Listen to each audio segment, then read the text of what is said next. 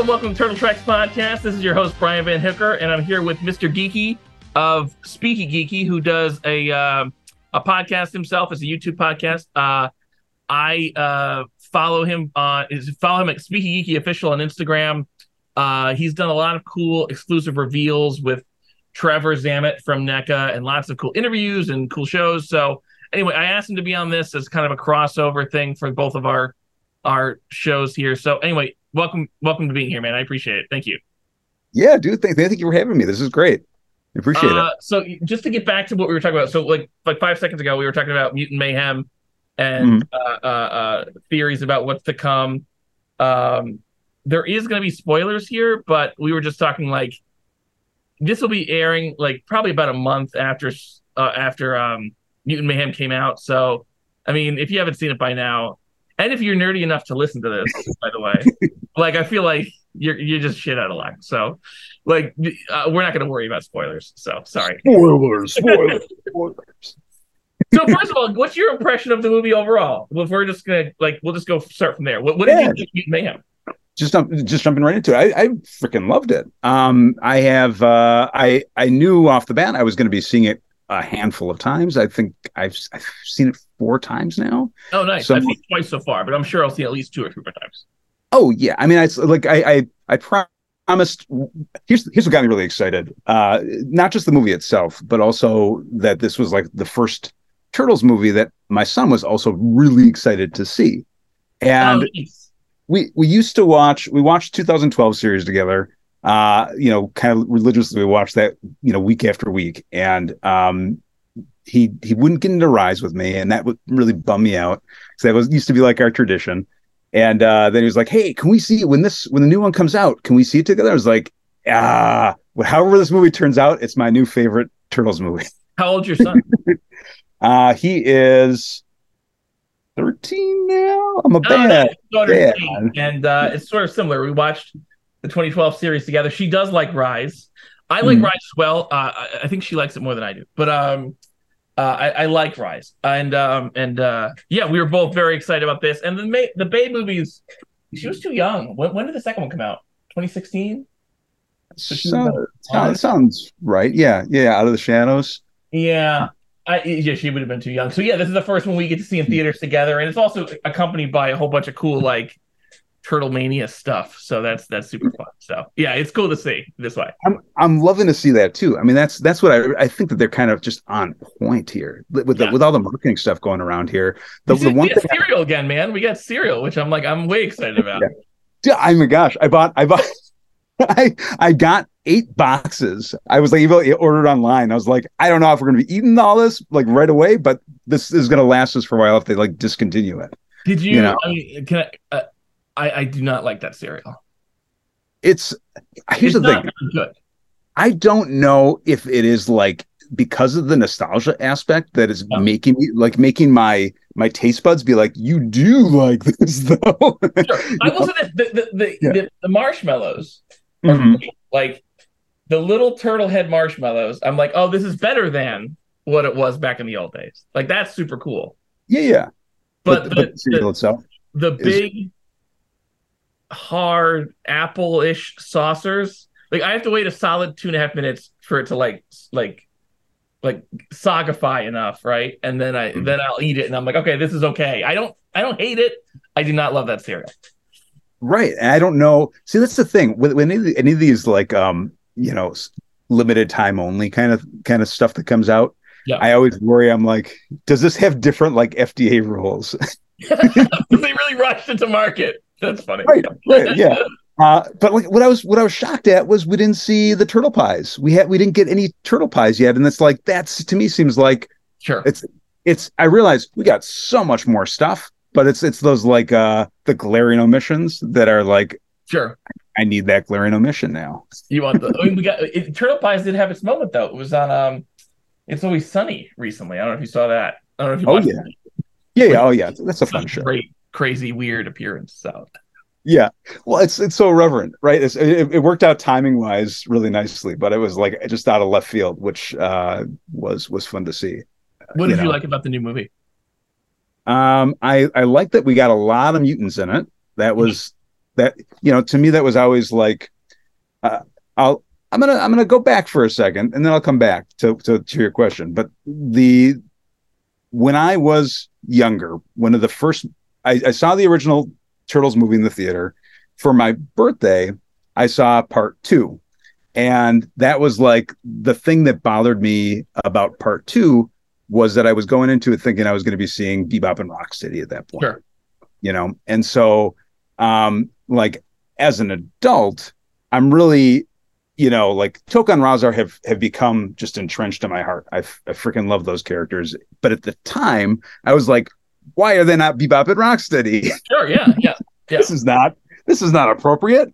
And so I was like bummed out. But but here it's like it's just like this, the extra mutants that are in the film, the extra mutants that show up in the movies. That's always been like a part to me that is like such a fun throw, such a fun part to see how they're going to be interpreted, such a fun thing to see how what these different voice talents are going to do with the characters. And just like how they're going to differentiate from the other versions that we've seen. And this was neat because it's kind of like you have this own version of Mutanimals in a way, I wanted to hear that name, but yeah, it's very much, I don't know do you read the IDW comics? Yeah, absolutely. I'm not fully caught up yet, but I have. Yeah, I'm a little bit behind too. I gotta get caught up by next week. I'm talking to Sophie Campbell, so I gotta get caught up. Fun. But this very much felt like the Mutanimals, and honestly, Superfly is a lot like, not like in a way where I thought it was derived from it, but like he's similar to old Hob in a way. Oh yeah, I mean in terms of how because he's this kind of like gray area character, right? He has the intentions are to do things to take care of the people he cares about, but at the same time he's like willing to do things the Turtles wouldn't, and. But yeah, by the virtue of that, it makes him a villain, right? But it's like I love too that the representation of him in here was kind of, and I don't know if this was intentional. I have no idea, but there was a character from the concept images from the original toy line of like how they were envisioning Fly Baxter, right? Sure. And the way he is shown looks exactly like that. And it's like, I again, this could have just been very happy circumstance, like this is like, we're creating it. It's going to look, this is how we're doing it. It's different from the 87 version, but it's like, it ended up like looking like this concept version, which is fantastic. I just spoke to Woodrow White, the main character designer. And I mean, he was talking about, and it was clear anyway, I think it was clear anyway, that originally Baxter did become what we know as Superfly. He was originally the main villain, and that at some point in production they switched it, which I think was a good idea. Actually, I like what they ended up doing. So yeah, well, it gives them some wiggle room too. I mean, because it doesn't have to be an exact, it doesn't. It takes those expectations of who you had. First of all, it like subverts those expectations, right? People are coming into it thinking, spoiler, right? They're thinking it's going to be Baxter, it's not. I definitely thought it was Baxter, and it was like not like I mean, going in, I was thinking like, oh, they're just not telling us, but it is going to be Baxter. And then like there were certain things I was like, oh, I know it's Baxter because the accessories, with the 100%.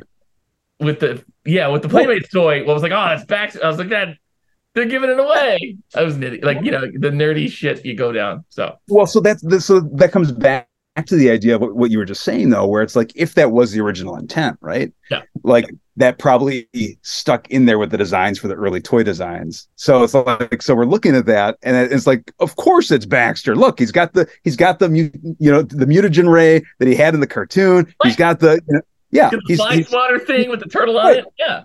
He's wearing the same freaking clothes. Of course it's Baxter, and it's like, no, it's not. It's weird though. I think the way they told the story was cool because it's almost like Baxter had like a bigger or like different. I mean, the impact Baxter has on I think Superfly was an excellent villain. I think it was a really smart way to kind of like do their own thing, show a different mutant perspective. I love the parallels between Superfly and Splinter. Really smart storytelling there. Oh yeah. Mm-hmm. But I also thought like Baxter kind of like having Baxter maybe die, and like have this impact on Superfly. Like I thought like it had him kind of this thing that hangs over him. I don't know, I thought his impact was different and better because of that, as opposed to him just being a guy who turns into a fly. If that makes sense. Yeah. Well, okay. And so here's another thought I have here too, is that, while seemingly Superfly is no more, I think that, and seemingly Baxter is no more. I do think that we never saw the body. We never saw, it's classic rules there, where it's like if the character, I think, is potentially still there, and I think that might play into the next iteration, where we're expecting, it's like they're expecting to, because of the familial tie there with it, they might try and reuse it with Baxter, and thinking they're going to be getting Superfly again, and it's just Baxter, right? So it's like, and it's like someone we are familiar with, you know. And I think that would be a really fun juxtaposition there too, because they were very different personalities, like one is much different. Because I can't imagine that's all they're going to do with Giancarlo, Esposito there. I mean, it's like, they got to really I mean, they made good use of him, but the idea, like, they've got such a rich character that they hint at there that you got to, there might be more to it. And like they pick him up, he doesn't seem like he's not obliterated, right? So they kind of like, he might just be unconscious in that scene. Like I could see Baxter coming back. I think I'd be less than fond of Superfly coming back, because I think he had a good death and I don't want to see him anymore. And I think he was like great. Like I really think, like, I think also Ice Cube like adds a nice energy to that movie that like he's not like Shredder or anything. He doesn't sound like a Marvel villain. It's really its own thing, which I really like. Like I feel like that made this movie different than so many other superhero films, was Ice Cube. So I like that a lot. Like I feel like I don't want that anymore, but I could then bringing back Baxter in some funky way, I'd be fine with it. So yeah. I mean, and I think too, like that was a piece that I can't. There's no way to talk about this without doing some kind of spoiler. So I mean, that's the thing, is like, I love the part. I mean, I love the piece to it too, where they brought back some really big deep dive moments too, where you have the Mega Mutant again. Right. It's like, it's a lot, and this is a logical way of it. Right. It even factored into, like, if you look at like the old Mega Mutants, where you had Needlenose, who was basically a giant version of Screw Loose. Right. This almost does that for Baxter. Right. Yeah. So I love that. That was fun. So there's moments of this that were kind of like my favorites. Right. There's Splinter with the mustache. I think that's my very favorite version of Splinter ever at this moment. I really like this Splinter. Like some people, I felt like he wasn't ninja-y enough or whatever, but like this Splinter's, I like him as like a dad. Like he's probably the most, like, that was the major focus, was this one. It was just him being a dad. I think he's really sweet in this one. Like I think Splinter, I really like, bouncing around a little bit, I really like Splinter in Rise, because he's really entertaining. That being said, it is an utter betrayal of everything Splinter ever was. A lot of the series, like, I like it. I think he's funny, and like the personality, like some of the personality changes in Rise, I don't love. Like I don't like Leo as the funny guy. It doesn't feel like Leonardo to me. But that feels sacred. Whereas Splinter being switched up for this kind of funky, weird movie star character, it didn't bother me very much, and I thought it was fun in Rise. Like I just enjoyed that character, even if it doesn't suit. Whereas this one felt like he's a good dad. He cares about his kids. He's sweet. He's funny. He's kind of weird, but like it felt still like Splinter, but like enough of a departure for me that felt still like the original guy. I don't know if it makes sense, but like, yeah, no, that totally makes sense. I mean, and that's the thing. I almost felt like, boiled down to this film, it almost felt like a fusion of 87 meets Rise, right? Yeah, for Splinter, yeah, absolutely. For Splinter, and even like some of the designs for the Turtles, right? You had, I mean, Raph carried over the Rise look a bit here too. Oh, sure, absolutely. With Raph, yeah, I can see that, definitely. Yeah, and so I mean, I think that's, but it like kept in, what was true to the characters from the original 87, right? Where it's like you have Leo as the leader, you have Raph as the, it's like this. He's just angry, but he's not. Yeah. You know? Yeah. Yeah. But it can be sardonic and like self-effacing a bit too. And I know it just felt really true to the actual core of the characters. And Splinter, it's like, even it's there's some versions where Splinter is serious. There's some versions where Splinter is just kind of, he's just loving and doting and, kind of this sage spirit to himself, where he just kind of like, he's like watchful of the turtles, but kind of steps out of the way of that. Right. Yeah. Here, this was like, yes, you're right. Yeah. I mean, 100% what you're saying with Rise there, where it kind of like captures that feel. But here it's like, the aesthetic match more with our notion of what Splinter should look like. Yeah, he's still he still kicks ass in that one scene, which is cool. And but he's definitely like more like weird and normal. I don't know about you, but I love Splinter and Scumbug. I know some fans were nuts about that, but I think it's hilarious, and every second of that I loved. Yeah, no, I thought that was fun. I mean, I thought it was fun. I thought it was funny. I mean, like I'm not so. I'm very much of the idea of the Turtleverse, right? Where every kind of iteration is its own thing, and it has the ability to go in some fun directions that we've never seen before. And I think that ultimately adds a whole bunch of extra fun layers onto things. And so here, like, it takes with the expectation of what we know of past Scumbug, and just like, very different take. And I loved it. I thought it worked really well, and they seeded it well, going up into the movie. Towards the beginning, it's kind of like played into that a little bit as well. Oh yeah, where Splinter mentions like, have you Kevin, who's right, who was, I think, it was supposed to be a nod to Eastman, perhaps. Yeah. Yeah. But no, that was great. We just found out about Eastman's cameo in the movie as the first guy to go and help Splinter. I don't know about you, but I was in the theater and I was like, oh, it's Kevin Eastman. Like, I didn't need to be told this. The second he opens his mouth and says you need help, I'm like, oh, it's Kevin Eastman. Like, that's 100%. There's no doubt. And so I was surprised I don't think he was in the credits. And I was surprised I didn't hear about it earlier, but like I was like, I mean, maybe because I just hear his voice all the time, but I knew.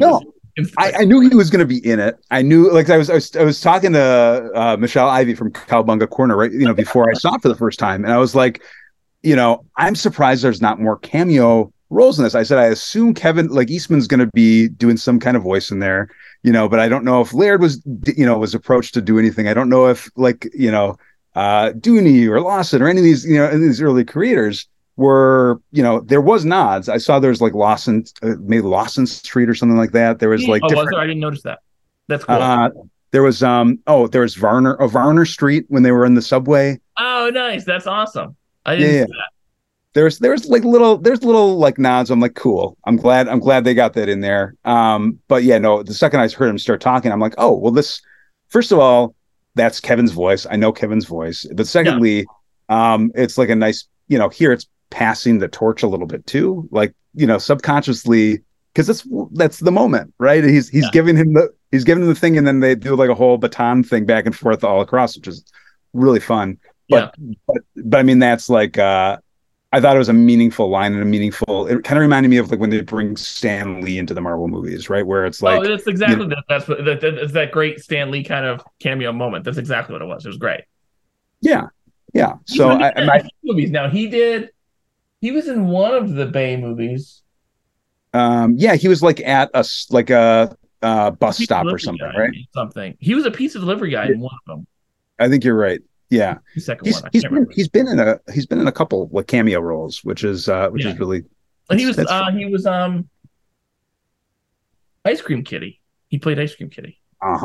Did you see the song, by the way? Did you there's a music video which is like, I think so. So good. I'll send you a link afterwards. Please, really... that sounds good. I feel like I've seen it. It was made during the show, right?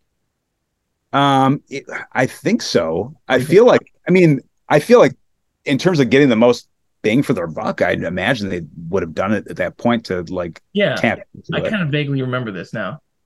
I love that Angelo. That Mikey is great. Like that whole everything is great. 2012 is like, I think like my favorite of the shows is the 87 show still. Like I genuinely think it's the funniest. But that 2012 show I think is like objectively the best turtle show ever. Like it's so good all around. It's great.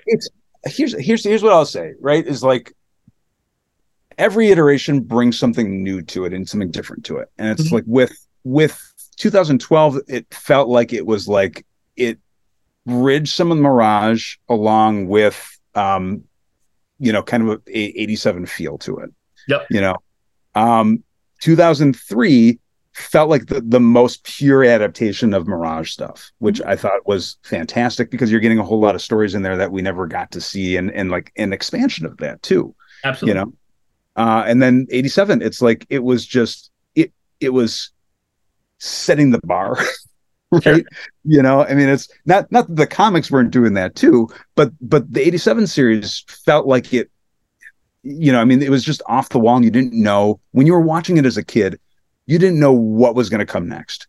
Every episode was like this magical thing. You didn't know if you were going to see a new mutant. You didn't know if you were going to see, like if there was going to be a returning character that you really loved, and then boom, you get Night of the Rogues, which is freaking all of them, which was fantastic.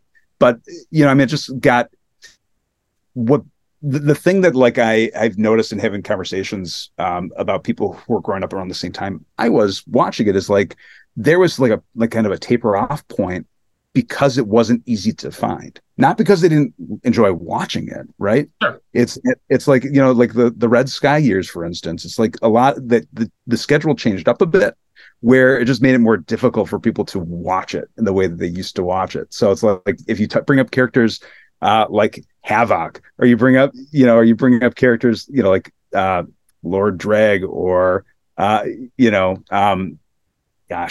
Medusa, right? A lot of folks don't know who that is. But it's fair though. Those episodes are measurably worse. Those are they're different, right? No, I mean, here's the thing: is I don't like to shit on anything, but like I'll do it a little bit here. Like I love the 87 series, and what I still like about it now as an adult is like the gag writing is really funny. Like the stories are kind of the stories are often repetitive, which doesn't bother me. But like the 4 turtle actors are really funny, talented dudes, like really great. Like those voices are amazing. Oh, superb. Yeah. Bebop and Rocksteady are really funny characters, and all the fourth wall breaking. Like I also love like the Marx Brothers and other things that kind of do that fourth wall breaking humor. So like I think the gag writing on that show is really funny. And when you reach the Red Sky years, suddenly everybody's very serious, and it takes itself a little too seriously. So I think the best part of the Turtles in that iteration, which is the humor, is almost completely gone. And I also don't love Monster Turtles. It's fine, but like I don't love any turtles with superhero powers. I think that's annoying to me. So like there's a little bit of that in there. Nobody gives a shit about Carter. So like I don't want to hate on it, but like I think that the best thing about those turtles is they're funny. And when they stop being funny, they stop being great to me, in my mind. Yeah. No, I mean, I would definitely agree with that, kind of assertion of it, right? Where not assertion. What I'm looking for? The interpretation of that, right? I mean, you're not wrong. That very much was the case. Even the voice actors made note of that, right? Where it's like they did, some of the lines they didn't like saying as much because they're like, "Where's the joy in this? Where's the He left. Yeah. It's because it was that was part of the fun. It was like camaraderie ship. It was like the silliness of it. That said, it's kind of like with Next Mutation, where it's like, there are things, the series itself, I don't know that, I'm sure there are people who really enjoy that series. I think that there's things about it that are fun, but to me, it's like, it's more about like the characters that are introduced, right? Because now they're in the mythos, right? You have, whether you like the show or not, the character Silver, for instance, or the character Dragon Lord, or the character, Venus, right? Those are now in the lexicon of Turtles, and they can be recreated in different iterations and done in a really cool way because the aesthetics were so cool, but it doesn't necessarily, for something like Red Sky, I don't know that those are necessarily my favorite stories of the 87 Turtles. I'm with you on that, right? Yeah. 100%. So much of the fun was the silliness, was the gags, was was that like not taking itself too seriously. And I think the how that played out was kind of like saying, hey, Batman the Animated Series is doing really well right now. I think we should, like try and copy that to some degree, which goes back to our own, origins, which is Mirage, which makes sense, but it didn't quite fit, Yeah. But like Dreg came out of there, right? You had, I mean, there's some characters that like, whether the episodes themselves were, it was still well written. The stories were still engaging. It just didn't necessarily have that same oomph, that same feel that like, and I can agree with that.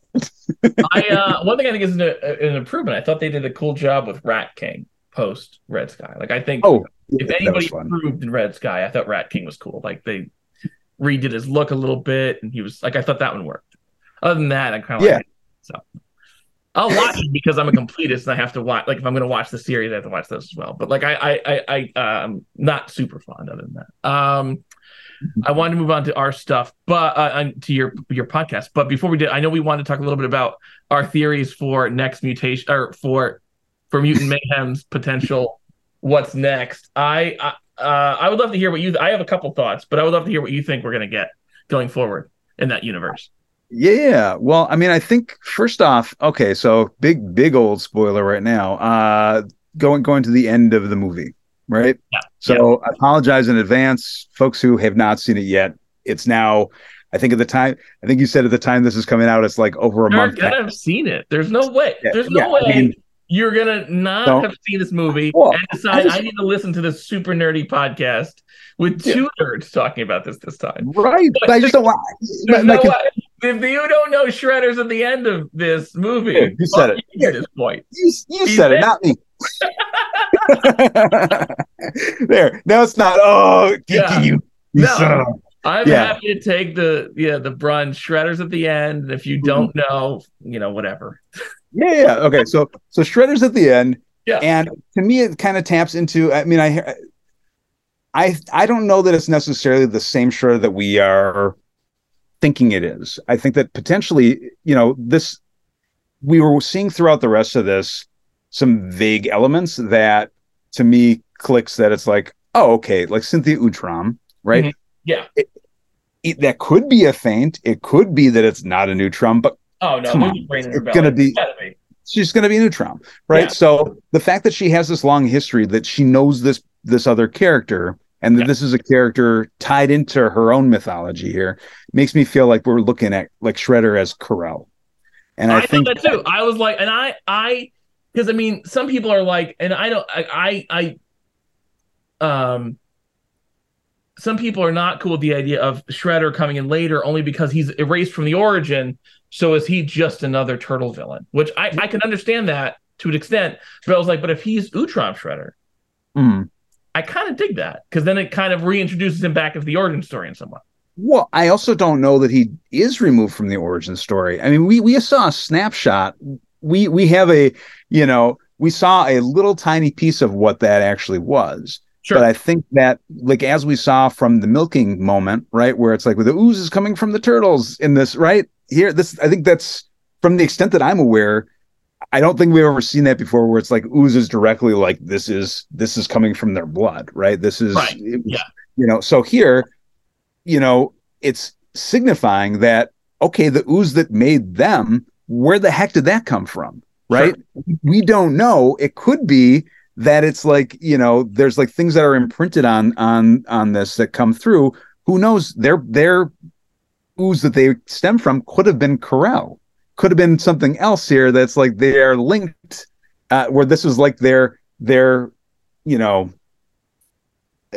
don't know, a father sorts, right? This is their genetic father here, where it's and it could have like imprinted in terms of why they are, could be that he's like this, like, and I'm just, obviously this is all headcanon. I have no idea, but I think that it's like, if if there's anything similar to the other Shredder that we know of the past in terms of it being, a fighter like no other, right? That becomes a challenge to them, and that's carried over. That could be like maybe why they were so quick to adapt, because Splinter also was getting that from the ooze that was on them. So they all could have, tapped in. Like, I know that one of the concerns was like the mythology, the piece that was missing was the ninjutsu element, right? And like in how it's like you don't have, and it's not in every iteration, but it is like at least some factor, right? Some cases, sure. Right. Some cases like the rat who learns it from the master. Some cases it's like, turning into so but there's always like a hint of it. And so it'd be fun for me to see, it's like, oh no, there's still like an element of like, a historical past piece where maybe the Utroms have been here for centuries, and maybe tap into that a little bit, Sure. Yeah, So, I didn't mind the streamlining of the origin story. Like, that didn't, like, if you were to maybe just tell me it, I might maybe find that bothersome in some way, but I didn't mind because actually I'm much more fond of human Hamato Yoshi into Splinter, more so than I am Hamato Yoshi's pet into Splinter. Mm-hmm. Just because I always had trouble swallowing. Like, my favorite thing Turtles ever is the first movie. I think it's nearly perfect. I love that movie. I think it's the new movie is, to me, the second best Turtles movie, but the original one's the best. But there's one part of that movie I personally have trouble swallowing, and that is when that little rat is mimicking his movements from his cage. I'm like, I don't buy that. I don't buy it. Like, I just don't believe you that this little normal rat is picking up all this shit. I don't buy it. So like that, like the idea of like they learn it later if he's a rat first is cool. So I don't know. I wonder if they'll make him more ninja-y, but the idea of them learning it from videos, it didn't bother me. It was funny. It didn't bother me. Yeah. Not as much as that little Henson puppet of the rat. Right. From his cage. I love that movie. That I cannot swallow that moment. It makes no fucking sense. Well, I think it's like they it's like as much effort and details they put into the Turtles and in their facial expressions and how it all worked in that first movie, where it just you captured so well. Yeah. The Splinter as a rat, almost felt more like oh gosh, what was it? The it felt very cartoony. It didn't feel It felt very much like I'm watching a puppet dancing a little bit here. That's what it was in Mirage. So they were paying respect to Mirage. They were doing what they were supposed to do. Yeah, but that's just some goofy shit. The fact that a little rat would learn anything other than, like, the rats are. I know rats are smarter than we think, but they're not that fucking smart. Like, I don't believe you that a rat would learn anything. And I know that. So like when the original cartoon, when 87 cartoon made it like he's a human that turns into a rat creature, I'm like, all right, at least it makes sense why he has all this knowledge of ninjutsu. Yeah. Right. Yeah. So well, and that's the thing too. The big change in this that I'm not hearing too many people talking about is like, the fact that like this is a version where Bebop and Rocksteady are animals that just mutate into basically the same characters as you saw in that were humans that turned into animals, So that's an interesting take to me that would be the same evolution, if that makes sense. When they're humans to the mutants, it's like you've had this experience where you've now glommed onto like we're the punk scene or the metal scene, they bring right? a lot of personality into it that they keep that weird personality when they become mutants. The idea that they would have this existence and then adopt these personalities as they grew up is different. And Bebop and Rocksteady are my favorite characters. I love those characters. Oh, yeah. And like, again, if you were to tell me no, they don't come from humans this time, I might be like this. And then I was like, no, it works. Like it just works. Yeah. Like even the things like, I don't know. I'm sure there's some shitty elements of our fandom, just like in every fandom. But I'm sure there are people griping about, oh, Leatherhead's a girl or whatever. So it's like, Turtles is a franchise that is so male heavy. Like, you look at the back of those card backs when we were a kid. You got April and 70 male characters. Like, right. like turning 2-3 mutants into females it's a good thing. Like, that's fine. It really is. So. Yeah, it takes nothing. I mean, it adds extra layers onto this, and it helps to flesh them out in fun new ways, in my mind here, where it's just like, it kind of keeps that interest of where could this go, it's in terms of like, for instance, with Wingnut, who's also at least female voice here. I don't know. They never made it they never like specified outwardly the Leatherhead or they did. They said her a couple times, and April, when she's on TV, she says the cockroach lady. So okay, is 100%. Well, Scumbug. Yeah, right. Yeah. So I said Wingnut. Oh, what are we talking about? Well, we can talk about Scumbug too. I think you said Wingnut, and I thought Scumbug. You heard Scumbug. Yeah. Well, I mean, here's the thing. Wingnut has had so much different iterations of what that origin is too. Sure. So it's like, when I first saw this version of Wingnut, I was like, I wonder if they're doing like, this is like a version. This isn't actually a mutant, and it's actually like Wingnut from Huanu, right? Because it's like, right, like Archie version Wingnut, right? I couldn't tell because, at least from the picture, it seemed almost like it was like a mech suit kind of thing, versus like this is it's mutated. I mean, they clear that up in the movie, but it's but that's the thing, is like it allows for some new ways of thinking of these characters that is really exciting to me. Yeah, because there's a lot of places this can still go in a lot of ways that we've never seen. So it feels familiar, but it takes that and is like, go wherever you want. Yeah, they're definitely doing their own thing. Yeah. On a personal matter. So I speaking of Speeky Geeky and all that, which is the reason I had you on here, but we haven't talked about it yet. So anyway, I'm a fan of your stuff. You guys, what I love is you do these regular sessions with Trevor Zammit, who's a buddy of mine over at NECA. And I guess my first question is, what made you start doing Speeky Geeky as overall? What made you want to do the podcast? Well, Speeky Geeky kind of migrated into something else entirely than what I started it as. When I first started it, it was like I made the YouTube channel as my son is non-speaking, and so he loved it when I would like do voiceover stories for him. So I like Sesame Street, and like it started with Sesame Street. So I would do like Sesame Street stories. I'm like, hey, basically he would ask me, he wanted me to read these to him all the time, and my voice was getting hoarse. So I'm like, I'm just going to record these, and you can have it anytime you want. And turned out like a lot of people really liked it. I'm like, okay, well, if people like this, I want to do stuff that I want to do too. So I'm like, I really like turtles, so I'm gonna, I'm looking around what's there, what's not there, and I'm like, I want, I'd love for other people to see how excited they would be about like hearing, some of these other characters that maybe they don't remember because it's been so many years from the 87 series. So I started doing deep dives, and, I didn't think I was like, knew as much about it as I did. I just assumed everybody, I was like, oh, of course you remember, some of these like really obscure characters, like that's just the thing. Right. Yeah. And they're like, no, man, that's not at all the case. We're like, all right, well, I'll keep doing this then. If people are enjoying it, I'll keep making them. Not everybody knows Scale Tail. I mean, well, it's hard to believe, right? Is that true? I mean, I do not. That doesn't compute. I'm like, how do you? Okay, right? Yeah. I'm like, like. By the way, did you know? Speaking of Scale Tail, one of the early versions of Scale Tail, there's so much cool stuff that I've just like. Yeah. Some of it I knew, some of it I learned as like I do more research, and it's like Scale Tail started out very different. And Scale Tail actually used to have legs.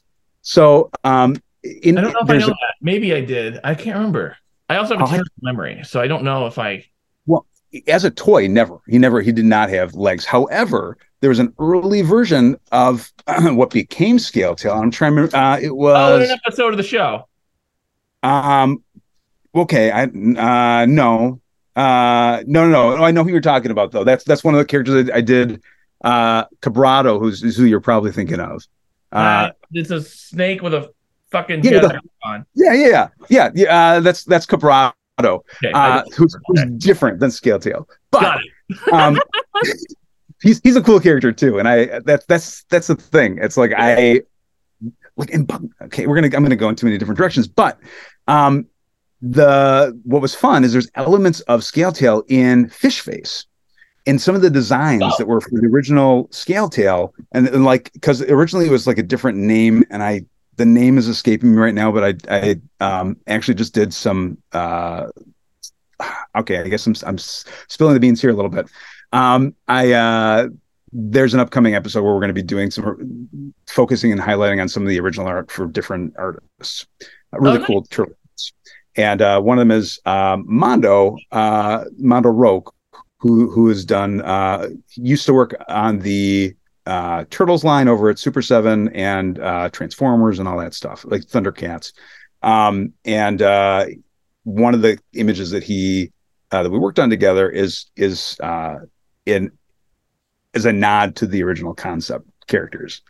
Okay. And so so there's I'll dig more into that. So but with a very obscure, I'm getting so into the weeds here, but there's this obscure version of Fish Face that was like only in the UK that had the same color scheme as Scaletail. So as I assume as a nod to its origin to it. But okay, here we go. Scalian. That was the original concept character. It was Scalian became elements of Scalian at least became Scaletail, but Scalian had the same exosuit that Fish Face has. Oh, okay, cool. Oh, you know what? That does sound vaguely familiar now that you say that. By the way, I thought a little bit of Wingnut is in that because she had the the robotic arms as opposed to Fish Face's robotic legs. Not that it's intentional, but I thought like, oh, that's some. No, well, and that's the fun thing too. And I think that's like a big part of what excites me so much about this is like the more you dig in to some of the elements of what made it in versus what didn't make it in, right? Or did make it in later in different forms.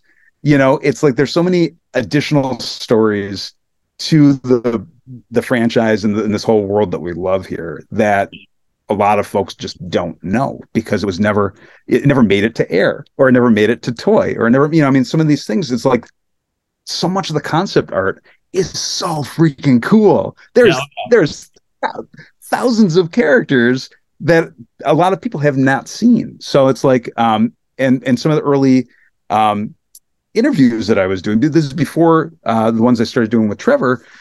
I was like with different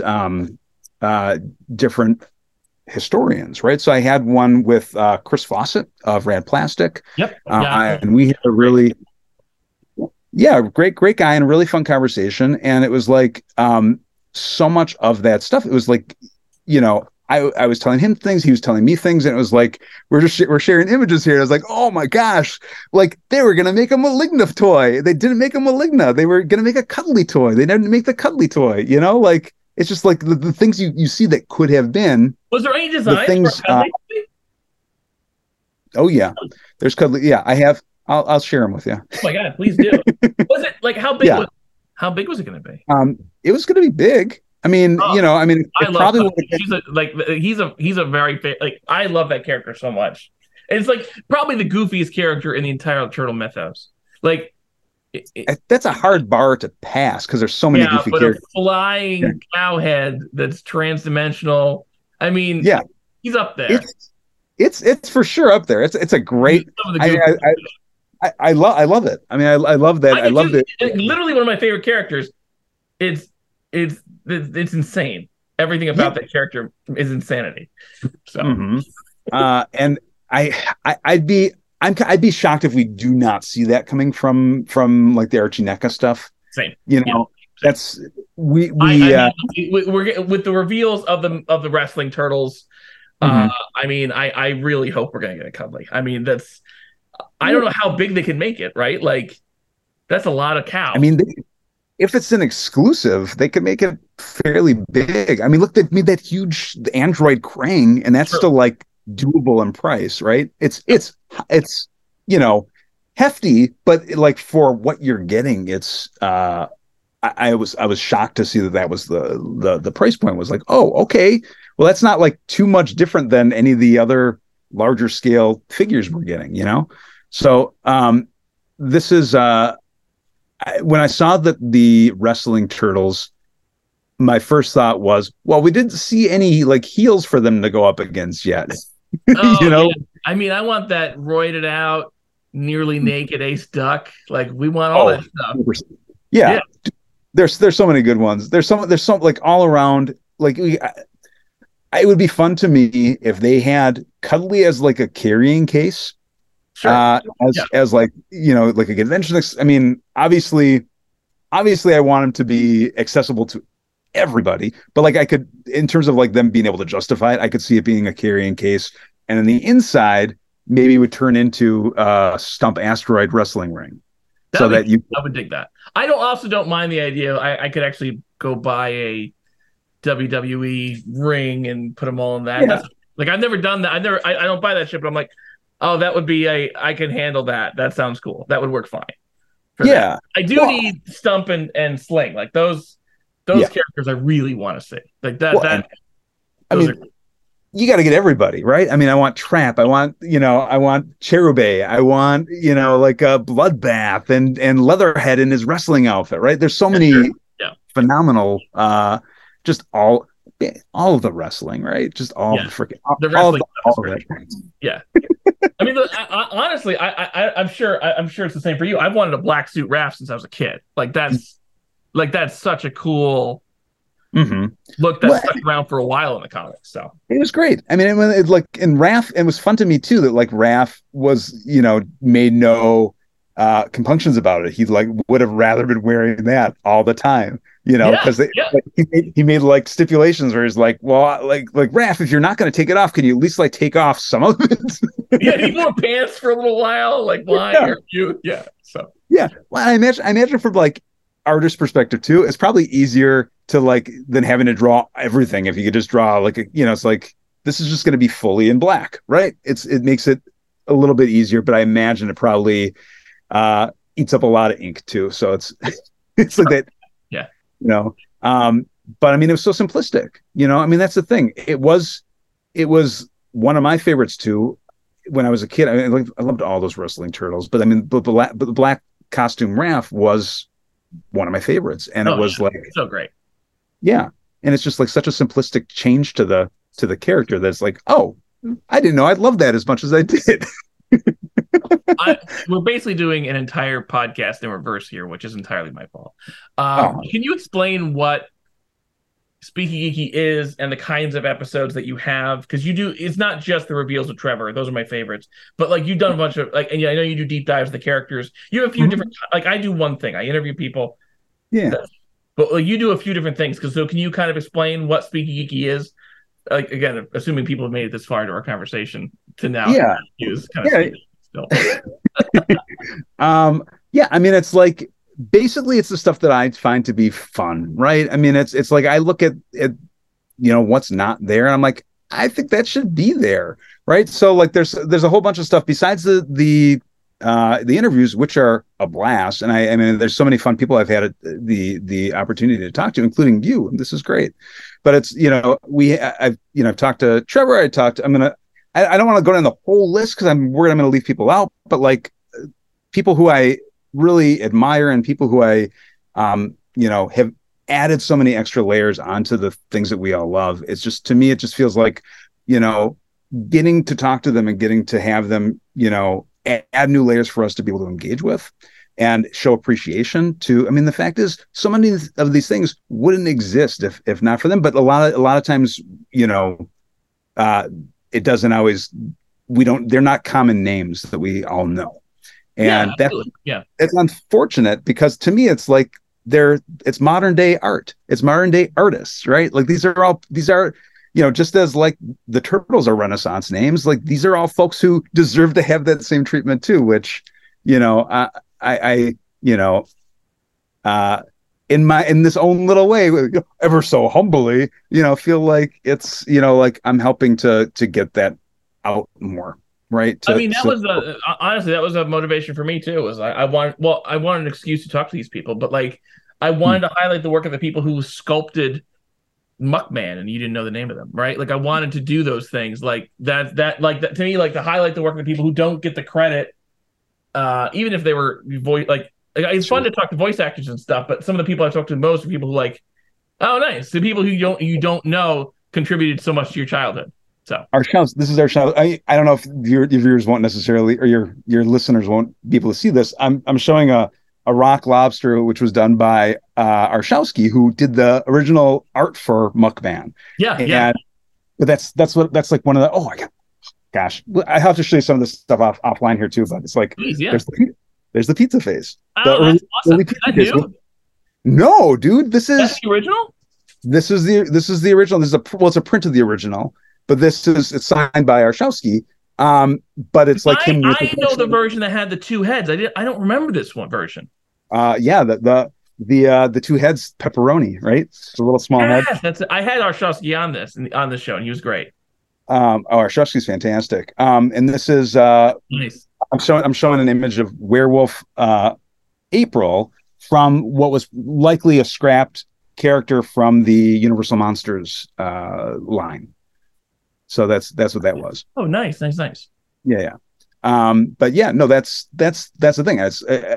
There are so many incredible people that were connected to this world, including all the sculptors, including all the illustrators. I mean, this is people know Eastman, they know Laird, but it's important they know all the other writers and artists and stuff that were connected to the series too, because they all added extra elements onto things that we all connected in with. And I think that's to me what's so much fun about. I mean, there's a lot of companies, not just NECA, but there's a lot of companies that are hip to that too and doing that too. Super 7's doing that also with some of their like concept characters, like Gorilla, for instance. It's like sure.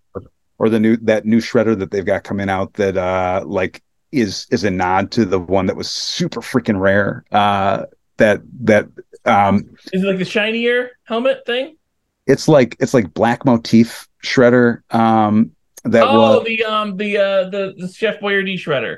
Well, there's a Chef Boyardee Shredder, but I think it was like there's another Shredder that was like really low print run Shredder that was of the original Shredder, but it was done in a different like color scheme. And so black and shiny silver, or is that something? Because I have that one, or is that something else? This was, I think there was like only 5 in existence. It's really low number. Oh, I don't have that. No, I don't have. Yeah. So they I think they thought, well, you know what? We're gonna go on the idea that most people didn't get this figure, but maybe they wanted it. Sure. Yeah. Cool. So, but NECA does that all over the place, right? Where you're bringing in all this stuff, like they have the Lawson Turtles now. I mean, and holy moly, I think I must have those like next to me somewhere. But they're, it's just like those for a lot of folks. Those are like the turtles that they, besides Eastman and Laird's turtles, those are the turtles, right? Yeah. Oh yeah, those are, and those toys in particular are so like stunningly good. Those Lawson Turtles, holy shit! Like they just nailed that. Like I didn't know I needed them because I love the ones that came out with an 08. Like I love those toys. Still some of my favorite figures ever. But when I saw the Lawson ones, I was like, oh man, like that's the turtles that like that's the Mirage Turtles that exist past the first few years. So like that was, oh man, that was such great toys. Yeah. Well, I mean, and that's the thing. I really enjoy and appreciate that they're kind of like, they're celebrating so many of these other awesome folks who are so intrinsic to the series. Yeah. Where my hope, maybe we'll get some Zuli Turtles in there at some point. Maybe we'll get some some more Dooney stuff too. I mean, there's a lot. There's so many different. That's the thing. There's so many different characters, but there's also different versions of those characters. So like, I think I hear from time to time like how we must be nearing a certain point where we're getting getting close to the things being done. It's like we've only like scratched the surface. A long way to go. Dan Brown's Leatherhead. That's awesome. Like that's so cool because he's a guy who's like a huge part of Mirage. Like as far as like stuff that went to print, like there's not as much of him as some of the other people. So the fact that we're getting his Leatherhead, that's Oh yeah, awesome. yeah, That's Burger stuff. Yeah. He's like right. Dan Burger, is that what we're talking about? Is I'm that sorry. Yeah, Dan Berger and Ryan. I was thinking. I and just right? You can Dan buy. Berger. I've done the same. It's Yeah, Dan Berger's Leatherhead. We're getting. I mixed up Dan Berger and Ryan Brown and squished them together. yeah. A lot of work together. So yes.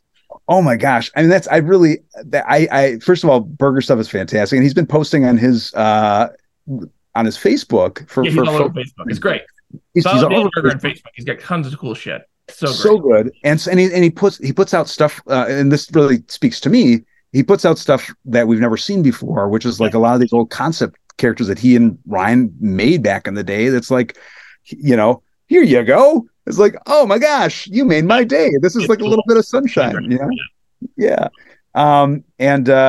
But I mean, I really hope we'll get to see some of those some of Ryan Brown's characters too. We got, it's like there was going to be another, first of all, there's going to be a Mutanimals cartoon series. I don't know if I know about that.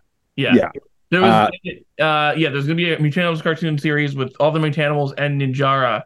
Mm-hmm. And it was like a bit streamlined. Like, I don't love the artwork for it. Yeah, but it's interesting. I would have loved to have seen if they did it. I know they never got that far, but I would love to have seen like a test pilot or something from it. Like, I would have loved, like I would have dug that show. That looks great. Yeah. Well, I mean, and they had, who they had for the villains too, even outside of the there's other art that showed up outside of what was in the Bible, the story Bible, where you saw characters like Netherdead, who was it was like mirror version of Leatherhead, who was an evil version of Leatherhead, and it was like this dark. I would remember that. Yeah. Oh, it was okay. So here's the thing. It was almost like it was very reminiscent of, you remember in the video games, there was like a purple version of Leatherhead that like showed up in, I want to say it's like the Manhattan missions or something, or mutant, one of the Manhattan ones, I think. Really? I don't know. Yeah. Interesting. Okay. Old Hob, by the way, showed up there too, except not in Old Hob name. It was Old Hob took the inspiration from one of the Palladium characters. So did Leatherhead, in a sense. There was a character from the Palladium that was basically spot on Leatherhead, that had a different name. Yeah. Yeah, I'm sorry. I'm nerding out all the place. Beavers were inspired by something from those Palladium books. The which were? There was a little Care Bear, little critters. Oh, yeah, Tear Bears.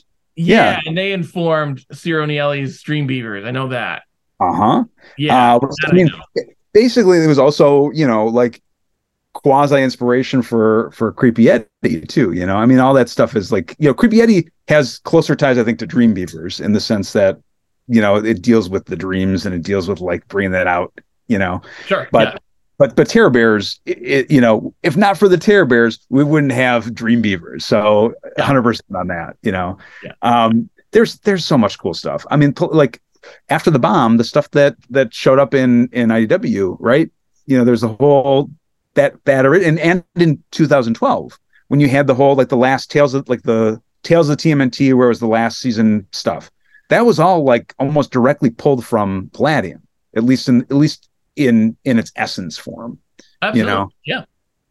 It's cool to see that. I mean, like, it's cool to see that, because I don't know if it did so intentionally or not, but I felt like some of Mutant Mayhem, super big plan, right, is kind of what Hob did in IDW, and that was informed by the mutant bomb from the Palladium books and from the 2012 show. So. Exactly, and that's what's really fun to me, is that like you have these resurgent themes that keep coming back, and it's not just in the story, it's also in the characters, and you don't know how they're going to come back. You don't know what way, right? So it's like what I was saying before with Scaletail, right, and how it's like it fits into Fish Face. There is so many different instances of that where I've always thought, and I haven't entirely confirmed this, but I do kind of dig into some of this in the deep dives on the channel, where it's like I always felt that I kind of had this confirmed with some of the early concept art, but I always thought that and felt that Monty Moose really derived from Dirk Savage, the mutant hunter. Okay. Because they had very similar, not the way that they presented themselves in toy form and cartoon form, but in the way that they were originally presenting him, where it was like, I always get my mutant type of thing, right? The way on the back of the on the short description we did get on Monty Moose, it didn't necessarily fit with him as a good guy necessarily. Really? Right? I haven't read that thing. He was a Mountie, right? I mean, for all intents and purposes, he was like meant to be, a protector, right? But I mean, like, it was the kind of stuff that he had for his weapons or his accessories, right? It was like it wasn't congruent. It wasn't congruent with, like this. It's basically like it didn't fit with what he was probably originally meant to be. And and so like some of the art that was for Monty Moose was him in very similar outfit to, not that his toy form wasn't similar, because it was the same color motif, and it was like with the yellow and red, but he was even more pronounced in the concept art, because the concept art looked like he was wearing the same outfit as Dirk Savage. So my theory was always like, I wonder if that was like a thing that was in the cartoon that got cut, that was like Dirk Savage. Maybe that could have been a fun irony there, is that he himself becomes a mutant, because he was hunting the mutants. He was so anti-mutant. Yeah. And there was like other instances like that too, like the Do early. you confirm that in any way, or no? Is this just? I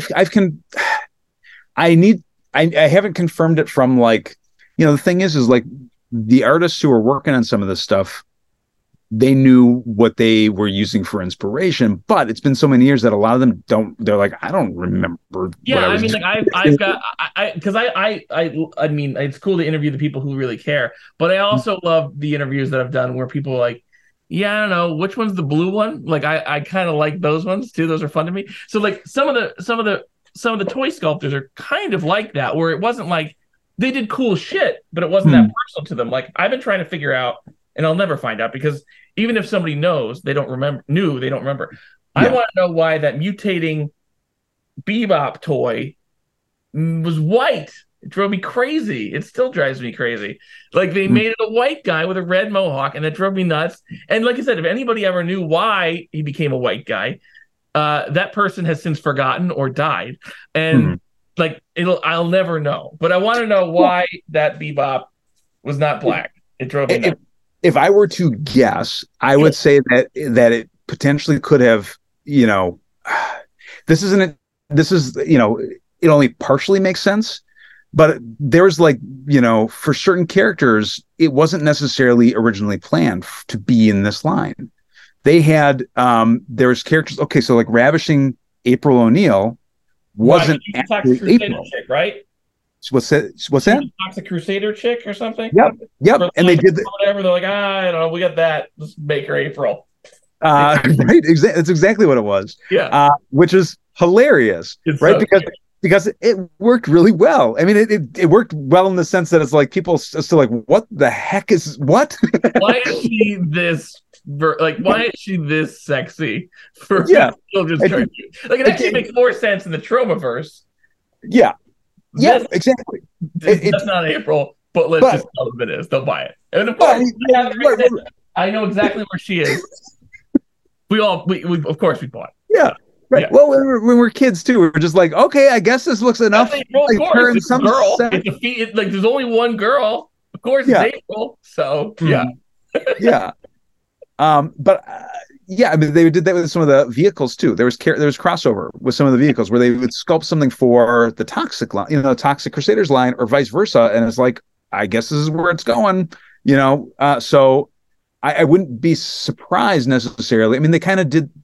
There were some elements where it was like they big Jimified it, if that makes sense. Like how like Battle Cat, for instance, started off as like as part of the Big Jim line, right? We're talking Masters of the Universe here for a second, but like it was just this part of the toy world was there's so much different reuse because you're pumping out so much stuff. It was like things were different tooling cost or whatever. You had to like get creative there. And it was the same situation where it came to the art. It's like you were pumping out so much art that you couldn't necessarily keep track of it all, Sure. or be attached, so like you were saying, you were talking to some of these folks where they were like, who's the blue one? Well, and I think that's part of it is you can't get too attached because so much of the stuff, Oh yeah. They can't get invested because otherwise they're going to be like it's going to be crushing all the time that your stuff isn't being used. Or but if like guys like us were making all those toys, it would have taken forever, right? Like you don't want people like they were really talented dudes who had the right level, like who were like made cool shit, had the right level of investment where they made this interesting, cool design. And like Toxic Crusaders and Turtles, for example, like had a similar sort of gross out factor. So it made sense that some of the shit would cross over. Some of it's weirder, like the pizza shooter became a chicken run vehicle because because I don't know, we had the mold sitting there. Why don't we just make it for chickens? But like there's no good reason for it. It's just like, they'll buy it. What do they know? They're dumb kids. Right? Yeah. Well, but why is there White Bebop? I will never know. I don't know. I'd be more curious. I mean, first of all, yes, that is perplexing as all heck, but it's like I'm also be interested to know like if it was originally based off of another character, right? Like if this got pulled in from something else, like the outside definitely is Bebop motif. It's all Bebop all the time on the outside, right? Like except for the the head and the hands, right? Right. But it's like, did they just have it could have been like a factory error where they're like didn't catch it and they're like, okay, I guess we made this now. So there's also like there's so many characters too that were just a toy. And like one of my favorite characters ever is Walkabout. I love that toy. Such a great toy. Phenomenal. Never in anything, right? Like, and like I think it's hilarious now, but at the time they're like, yeah, well, they'll buy it. Who cares? So they just shipped it out, and it's a great toy. So like, it didn't matter. Right? Yeah. Well, and they actually were gonna. So part of the conversation I was having with Chris Fawcett was that they actually were like planning more types of those characters. So it wasn't like Walkabout was a one-off. It was going to be like they were going to do a whole Outback kind of thing where they're going to have there's like I saw the concept art for this too. I in that interview I show it where it's but it's like there I think was like a wallaby, and what not just like the small like little buddy, right? There's like going to be there's going to be a whole bunch of other characters that fit that same motif. So it wasn't like just Walkabout.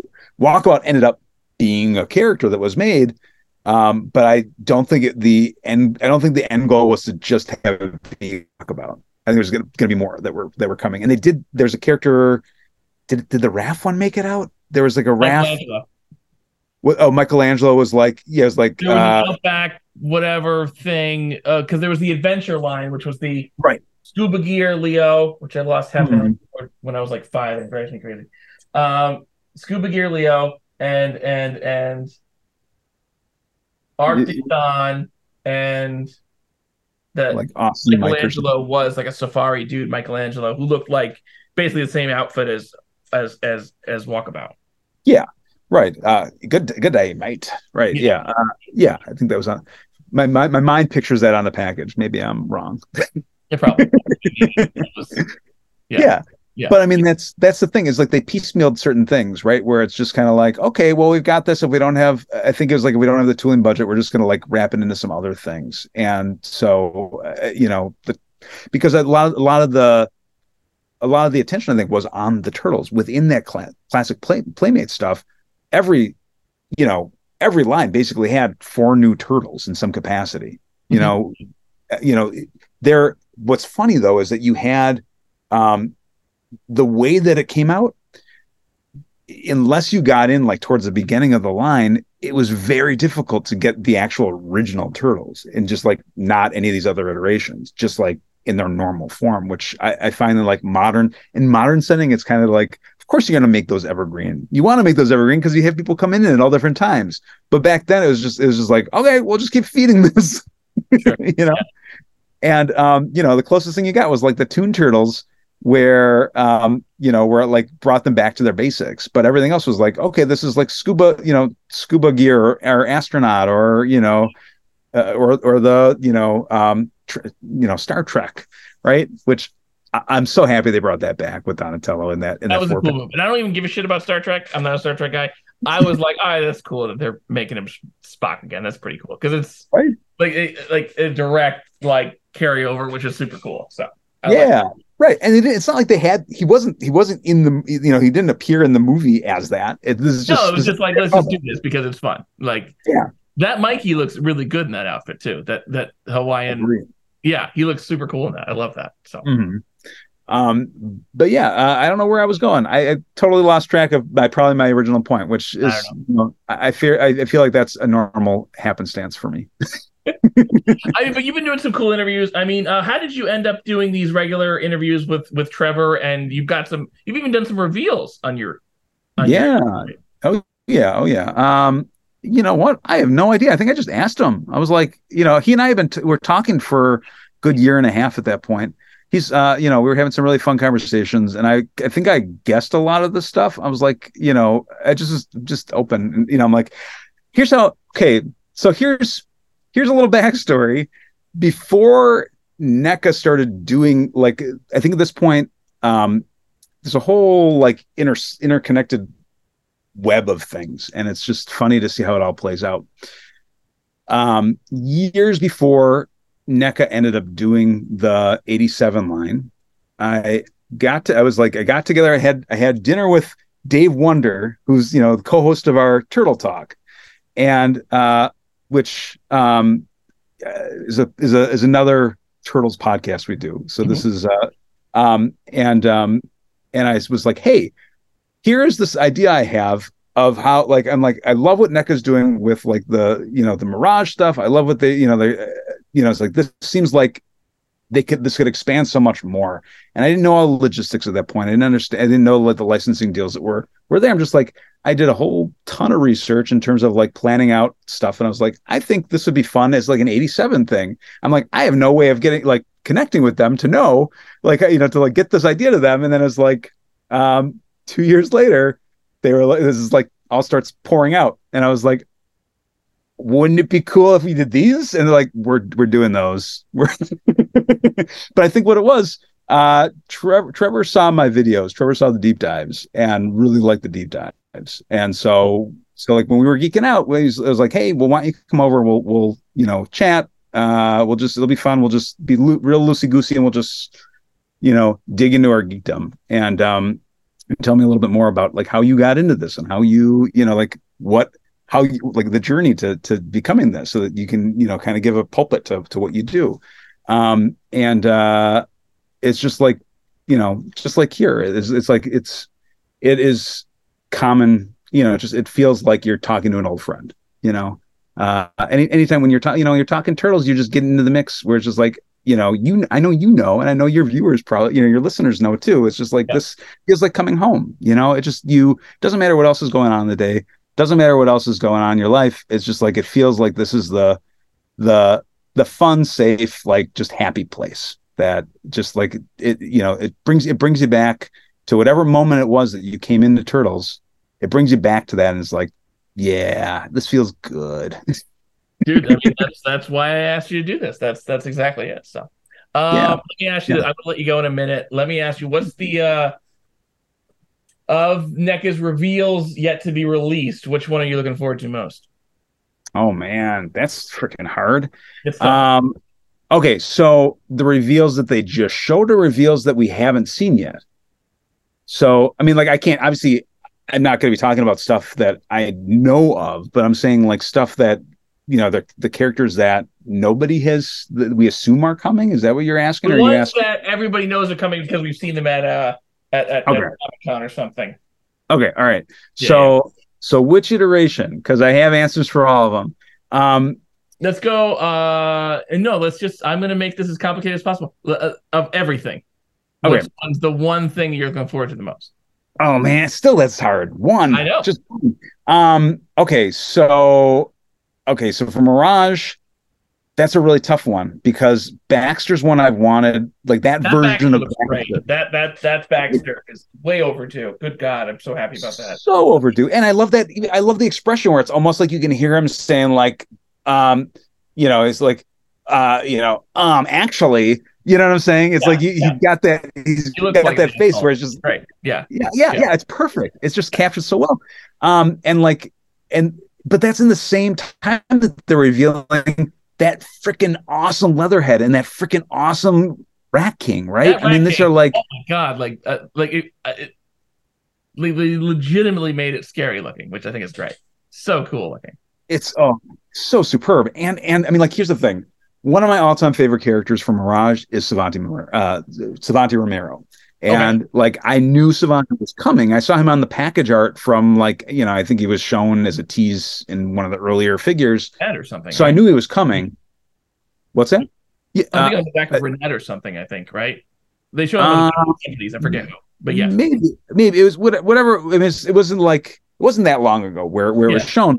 But I knew it was going to be coming, and I saw the art for it, right? So that one I was like, this is the first time I'm seeing it in plastic, and I'm like, yeah, gotta have that one. Yeah. And it's like such a long time coming too, because like that's one of, to me, Savante feels like one of those like overlooked characters that has no reason to be overlooked. He's such a freaking cool character. He's like if Shredder could travel all throughout time. Yeah. It's phenomenal. So anyways, that's I didn't give you an answer, did I? All of those, but only one? That's fine. No, I can accept those. That's fine. I think I'm looking forward to the Wrestling Turtles the most. I just think because I just love those designs. Those faces are Ken Mitroni in 3 dimensions. That line looks great, but those 4 turtles just look amazing to me. So I'm assuming it's a 4-pack. I don't know, but if that's like that 4-pack, I assume that's the thing I'm most excited about for recent reveals that everybody knows about. So. Oh yeah, I was so here's the thing. I did know those were coming, and I had to like really, I couldn't say a word about it. Yeah. But that's when I had to sit on that. So this is I think from like the I'm trying to remember what we were talking about the reveals. That yes, I did Rex 1, and I did that was one we revealed on there. Some of the stuff I move slowly with how I put my stuff out. So like there were things where okay, Aunt Aggie, like I got to show the full render of that. Oh yeah, that's cool. Yeah, it still hasn't come out in toy form. I don't know that it will. Like same thing.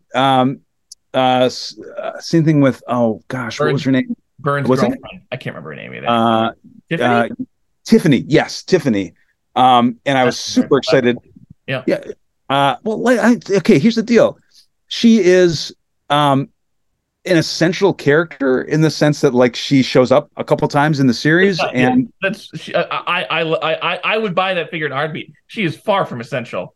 She is not an essential character. She is way down. I don't know if I would go so far as to say disposable, but. Well, I think for most people, I think it's like who the heck is this character? Same thing would be like Candy Fine too. I think that would be the answer. But at the same time, I need a Candy Fine figure. I need you're getting Mondo now. Oh my gosh! Here's the deal. Like this was just chef's kiss all around here for like these reveals. It was like one awesome thing after the next because we got that Mondo too. We got it's like that Mondo looks so good. Yeah. It's we had oh my gosh, the what if stuff I'm really excited for also. We got that samurai what if character to go along with the Donatello that's like the the adventure pack. Yeah, that's gonna be cool. Yeah. And hopefully I'm able to resist the urge to buy 4 of those We'll see. to do like the extra heads on. I know. I heard that. I was like, I was like, they're making it hard. So it is. It's really hard. Last question, dude, because I gotta let you go. Is who's your favorite turtle and why? Succinctly. Oh, okay. So the short answer is Donatello. The longer answer is like, I have favorites of each one of the turtles from different iterations because they have different feels, different feel and different, way they present. I would never say he's my favorite, but if I grew up in this era versus back when I did, I think Greg Sipes would have made me a Michelangelo fan. Like that. That Mikey is holy shit good. Like there's so much good. But I'm a Donatello guy. So Donatello overall, but there's other. Yeah, I mean, okay, for the very basics of who Donatello is, that always spoke most to me, right? In terms of, it's just like, this is a science guy, right? This is the guy who's like the know-it-all, right? He's who's the know-it-all who typically always gets it wrong. Like I'm like, that's it can also be me, right? So it's also like, as I got older in life, I'm like, I really relate more to Raph too. It's kind of like life gets you where you're like, okay, I get you now, Raph. I understand. I understand. As you age and your soul dies a little more, and you realize what a wretched world we live in, then Raph really identifies more. Right.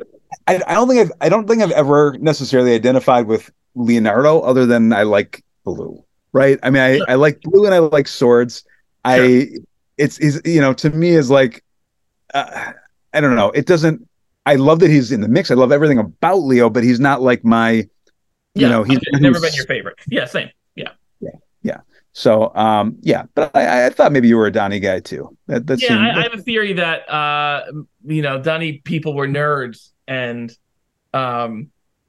because we were nerds, we stayed fans. So maybe there's a disproportionate amount of Donatello fans now because we're the ones that stuck into this were nerds to begin with. So that's my theory. Yeah. There's a lot of Donatello fans. So I'm gonna let you go, dude. Tell us everything, where to check everything out. So on Instagram, what's the address? Instagram is Speeky Geeky Official. I am also on YouTube where I got the channels. That's just Speeky Geeky. Speeky 2 E's. Speeky Geeky. And then I'm in a lot of places. I think you start with those two, you're good. I think those that should get you. I also do like a younger demographic channel too. That's like all still those voiceovers, still those the read-alongs. And that's like I try and get some pretty nerdy stuff in there too, like turtles and here's your viewers aren't gonna your listeners aren't gonna see this, but this is one I've got coming up as a Silverhawks. Oh, nice. That's awesome. Yeah. So that is Geeky Junior. That's that channel. But yeah, I mean, you get me on Instagram, you'll figure all the rest of the stuff out. Cool, dude. It was a pleasure to talk to you. Like I said, we've talked on Instagram forever now, so it was a pleasure to actually get to do this. So thank you for being here. I appreciate it. Thank you. I really appreciate it. This is a blast. So anytime. So thank you for having me on. Take care, man. All right, you too.